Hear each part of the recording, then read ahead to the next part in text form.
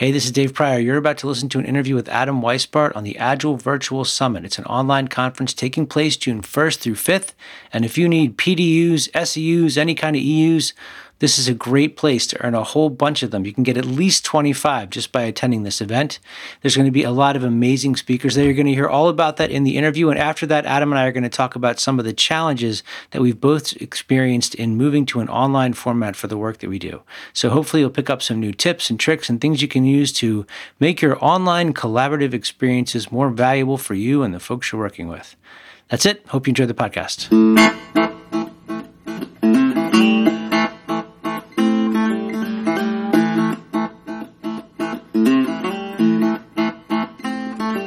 Hey, this is Dave Pryor. Welcome to The Reluctant Agilist. Adam Weisbart is here. Adam, thank you for making time in your day. Thanks for having me. I got nowhere to go. It's good. Yeah, we're all stuck. But you're stuck literally. Well, we're both stuck on islands. It's true. But yours is a more picturesque island than mine. Yeah, I mean, mine is, it's got fewer people. I think it's roughly the same size as we discussed last time I was on the podcast, I think. Yeah. So Adam is known for many things. He's a certified Scrum trainer. He's an Agile coach. He's created some really cool stuff like Build Your Own Scrum. He's got some interesting videos, and he's got Recess. And now he's expanding into something new. So we're going to talk about the new thing that Adam's working on. But how do you describe what you do? Because there's a lot of different areas that you're focused in. I mean, all around Agile, but how do you describe it to people? I don't know that I found a good succinct way to do that. I like helping teams and people connect and do good work together, and I seem to come up with a bunch of silly tools and such to do that. Yeah, I mean, you're very like entrepreneurial in that respect with all the different stuff. I mean, you've got the clothing and the cookies. You got a lot of stuff. It's true. And I have a ridiculous amount of Recess, which is my subscription box retrospective that shows up every month in the mail, that is just sitting in a warehouse here on Vashon Island because nobody is going to offices or touching mail. So, oh, wow. I didn't even think about that. You know, I came up with Recess as like, hey, I'm going to do this thing so we can offer it to people outside of the Agile world. It'll be like my fallback position from being an Agilist or a certified Scrum trainer, because there's always teams working together. And then we had this global pandemic, which, I mean, really, if that's the worst that comes out of all this, which it's clearly not, unfortunately, that'll be all right. So, you know, it'll hang out there until people are back. Maybe there's a way you can take the game Pandemic and Recess and put them together and have like team-based problem solving. It's like in Pandemic. Dave. Yeah. Too soon. No, it's a game. You have not played the game? No, I know the game. I'm not playing the game for the rest of the year, I think. Oh, we're playing it every week to try to stop. We're trying to fix it. It's like a family thing now. That's good. That's good. If you're not familiar with Pandemic, it's a really fun board game that you play as a team instead of against each other.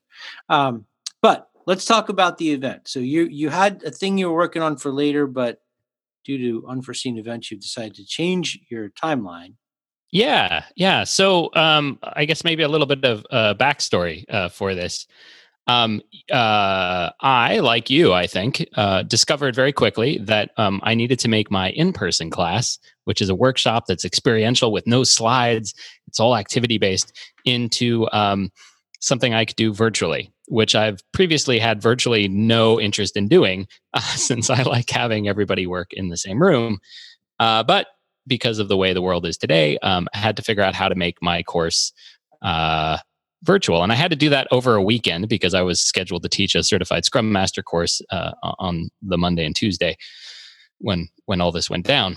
And so I got a bunch of other certified Scrum trainers and coaches together for a lean coffee using Zoom and Zoom breakout rooms and such. There were 30 of us. I put out a call to an email list and said, in an hour, I'm going to be in a Zoom call. If anyone joins me to talk about doing virtual training and coaching and such, I'll hang out. If nobody shows up, which I kind of expected, then I'll leave. And because I guess a bunch of Scrum folks are generally prompt, at 1:00 when I had it scheduled for, 30 people were there. And we worked together in a lean coffee for 2 hours, talking about how we could make our in-person experiences useful online. And that's awesome. Yeah, it was really exciting. And it was exciting because I think we were all freaking out about the state of the world and trying to make sense of it, as I think everybody is doing, and trying to figure out like, oh, how are we still going to help teams and individuals and such have better experiences? And so it was really quite inspiring. And I had some plans for towards the end of the year to do an Agile virtual summit, like a basically a conference that anyone could attend via their web browsers. And it was on my backlog, but quite a ways down there. And then realized, hey, if I got a lot of value out of this lean coffee that we ran for just 2 hours, maybe folks that are stuck at home and unable to go to other conferences or events because they're being canceled, and still want to improve their craft and connect with people and learn more things, maybe this is a good time to do it. So I bumped up the schedule. And we're doing on June 1st through 5th this year, as opposed to the end of the year when I was originally thinking of. Okay. So I want to ask you about that in a second. But before we go into that, I want to ask you about making this switch to virtual training. So I'm just curious to what your take on this is. I've noticed that there were some things that I thought were not going to work that have just gone awesome. And stuff that I didn't realize was troublesome is like a huge pain in the butt. What surprised you about switching to a virtual environment for training? How many cats people have? I've had more cats show up in my classes in the last few weeks than I ever thought possible. What has surprised me about it? What has surprised me is that the feedback I get after the course is just as good, seemingly, as my in-person stuff. Honestly, I thought if I run these workshops and they are not a disaster, that will be an accomplishment. Like, I'll go for not a disaster. And they turned out to be, I think, especially with like Zoom breakout rooms, breaking people into small groups of 4 or 5 people, not quite as good, but pretty close to being in person. And so what I was surprised by, I think, is the connection people were able to make and the conversations they were able to have. All the stuff that I really value in person that I think certainly is better in person, but is not bad, especially in the smaller breakout rooms. So yeah, it's been really heartening to hear how useful folks have found it. Something I wasn't surprised by, but has been a nice thing to like reinforce is like use as few tools as possible. I mean, I'm a total geek and I like to think software will solve all my problems. But in this case, I think it just creates more, right? So limiting your online collaboration to a couple tools is, I think, super helpful, especially in a workshop setting, because people are trying to remember how to use computers from time to time. Okay. So I know that you've got the background in improv and stuff. We've talked about that before, and I'm assuming there's a fair amount of that in your real life class. How is that stuff translated? Is that working in a virtual environment? I think the difference here is when you're teaching a virtual course, or if you were facilitating something with your team, you're missing the like instant feedback you could get from reading a room as to if the way you delivered something was useful or not.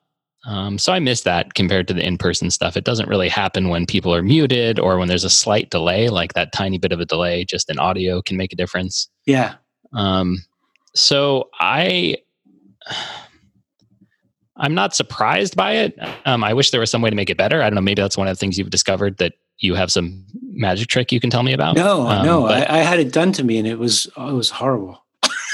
You had what done to you? So I went into a class. I took a class the other day, and it started out with this. It ended up being mostly just these people running us through liberating structures exercises. But the first one was like this pairing thing where you were going to spend 2 minutes in a room with a stranger, talking about a topic, and you were just like a breakout room, a Zoom breakout room. But you were just randomly pushed into a room. And so what was super weird was, in a physical space, I can see all the other people. So I feel like I have the ability to at least some kind of, I don't know, mental idea of who they are before I go talk to them. But this was just like, bam, here's this person, have a conversation. And it was such a cold start. I mean, that's an awkward moment for me anyway, if it's like a stranger that I just have to find a way to converse with. And as an introvert, it made that like nails on a chalkboard. I mean, it was so much more alienating than I would have felt it was if it was in a physical space. Because you don't Yeah. get body language, you don't get none of that. And if you're really doing the job, like you're looking at the camera, not at the person, so you don't even get facial expression. Yeah. It's hard. Yeah. Really hard. I found it like, I'm an introvert as well. And so I'm pretty exhausted after teaching or facilitating a thing anyway. But it's even more so when you're just staring at the glass of a lens, right? I think for anyone who's doing this, right? Because lots of people in this situation, not just people teaching classes, but if you're a Scrum Master facilitating a retrospective or a conversation with your team or whatnot, what I found is you just have to like amp up your energy substantially more than you would if you were in person to try to like get it to get through the glass and interwebs to that person. Yeah. And so by the end of it, I'm just I'm toast. And you don't get anything back to see like, oh, that worked. Like they have energy. You're like, joke landed. You don't know if the joke landed or not because you can't see anyone and they're all muted. No idea. And you don't have a studio audience. I guess maybe if I had like a laugh track, I could clip it would pick the energy up or something. But it's kind of like, there's retrospectives where nobody talks except if you were doing it in a room by yourself at the bottom of the ocean. It is like that. But there's no SpongeBob. That's true. Yeah. Just Patrick. I worked on my Patrick. So let's talk about the event. So this is going to be a live event, a conference, and what's the format? Like, how's it going to work? It's 5 days. Each day we've got 3 speakers. Each session is roughly 45 minutes plus half an hour of Q&A, either interspersed or at the end. So this thing is sort of like what we're talking about here, right? Unlike if I run a conference session out in the real world with people around me closer than 6 feet apart, I would do a lot of workshop stuff and make it super interactive. With a podcast or certainly like a virtual summit, it is more one way, but we're still going to have it interactive via questions that are dispersed throughout the session. So I'll be there to moderate all of the conversations during or after, and each one of the speakers will have roughly 45 minutes of content, and we'll have 3 of those a day. Wow. Okay, and so what kind of people are going to be speaking at it? What kind of people? Or do you want? Let me just say it differently. Do you want to offer some names that will entice folks to come and sign up for your event? Sure. Yeah. So there are people who run the gamut. We have Agilists, we have some non-Agilist, like Amy Bertain and Michelle Johnson will be talking about inclusivity and such within organizations and teams. And so not from the Agile world. So we've got some people from outside the Agile world and a bunch of great Agilists you probably already know and love. Folks like Jim Benson, Diana Larson, Clinton Keith, Lisa Adkins, that guy from the Bad Scrum Master video. We'll be talking about retrospectives. That's me. And a bunch of other wonderful folks. So this is great. So do you have limitations on how many people can attend? Like I always tell people that if they're going to go to a conference, I mean, you specifically are one of those people where I say, like, if Adam's speaking, you have to go early because you're not going to get in the room. Is there limitations to that? That is a good question that I don't have an answer to. Okay. But here's the thing. It'll be more than 5 people. And registering for the event is free. You get to watch all of these live from the comfort and safety of your own lockdown location, whether it's your home or your, basement of your home. Your van down by the river. Your van down by the river. And so I would just go and register now to get a spot. If for some reason we max out, which I'm not expecting, but if we did, we sort of do first come, first serve basis here. Okay. I think we should be okay. But who knows? Who knows? Because one of the reasons I decided to do the summit now, as opposed to towards the end of the year, is there will never be a time, I think, again, in our history where so many people are available to go to a virtual summit. Yeah. Well, I think that, but also the conditions that we're under, I would imagine that people like Jim and Diana and Trisha, whoever, they're all going to be bringing some of that with them to their presentation. So I would expect that flavor is going to be kind of intermingled with these conversations. So it's not just going to be like, here I am in front of 800 people or whatever, giving a big keynote. Certainly. I think even in Lisa's abstract for her talk, she references, if I'm remembering correctly. And if I'm not remembering correctly, sorry, I misquoted you, Lisa, but I believe so.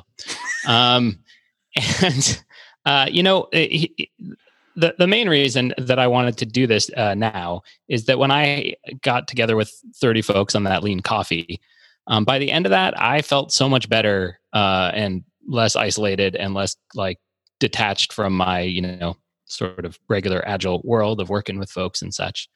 And so my hope is that if people attend this event, they get some really good information from some really wonderful speakers, but also have a little bit of a sense of community that we would have if we were able to go to, say, a Scrum gathering or some such. Okay. Now, you mentioned they can watch this for free, but you are taking donations and stuff like that. Or there's some way they can offer remuneration of some kind. They can bring you a chicken or something.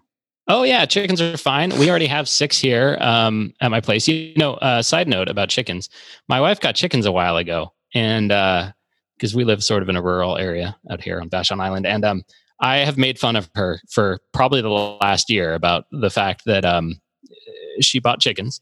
You got to build a coop for them. You have to pay for all this food for them. And then you got to deal with cleaning out their,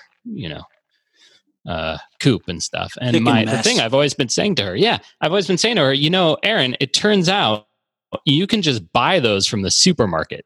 We can just buy eggs. Well, it turns out not so much. It's pretty hard to buy. It's hard to buy eggs right now. So we get 4 or 5 eggs a day now. And my wife is laughing pretty much every time she goes to the coop now because I gave her so much trouble. Of oh yeah, we can buy these now, can we, Adam? I'm like, oh yeah, right. Good job on the eggs. You can sell them. So the conference is the summit is free. If people would like to get some bonus content, of which there'll be a bunch, which will be enumerated out there on the site. Or if they would like to get forever replays, or if you're just not able to attend one of the days, since we have so many great speakers across those 5 days, you can get a VIP pass, which will give you access to all of this stuff even after the summit, along with the bonus material and all that good stuff. So yes, there is a way that people, if they wanted to, could spend money, and there is, more importantly, a way that people can just attend for free and get some really wonderful content from some amazing speakers. Cool. All right. And so one of the things that I do want to point out is that for folks that are accustomed to attending some of the conferences, like the Scrum gathering's already been canceled. I don't believe the Agile conference has been canceled yet. It might be by the time this podcast airs. But those things, they're not cheap to go to. I mean, they're pretty expensive, and you've got the same level of speakers, the same quality of content, and you're offering it to people. Everybody's just contributing. So if you have an opportunity to support this in some way, it would be a very good thing to do, I think, for folks.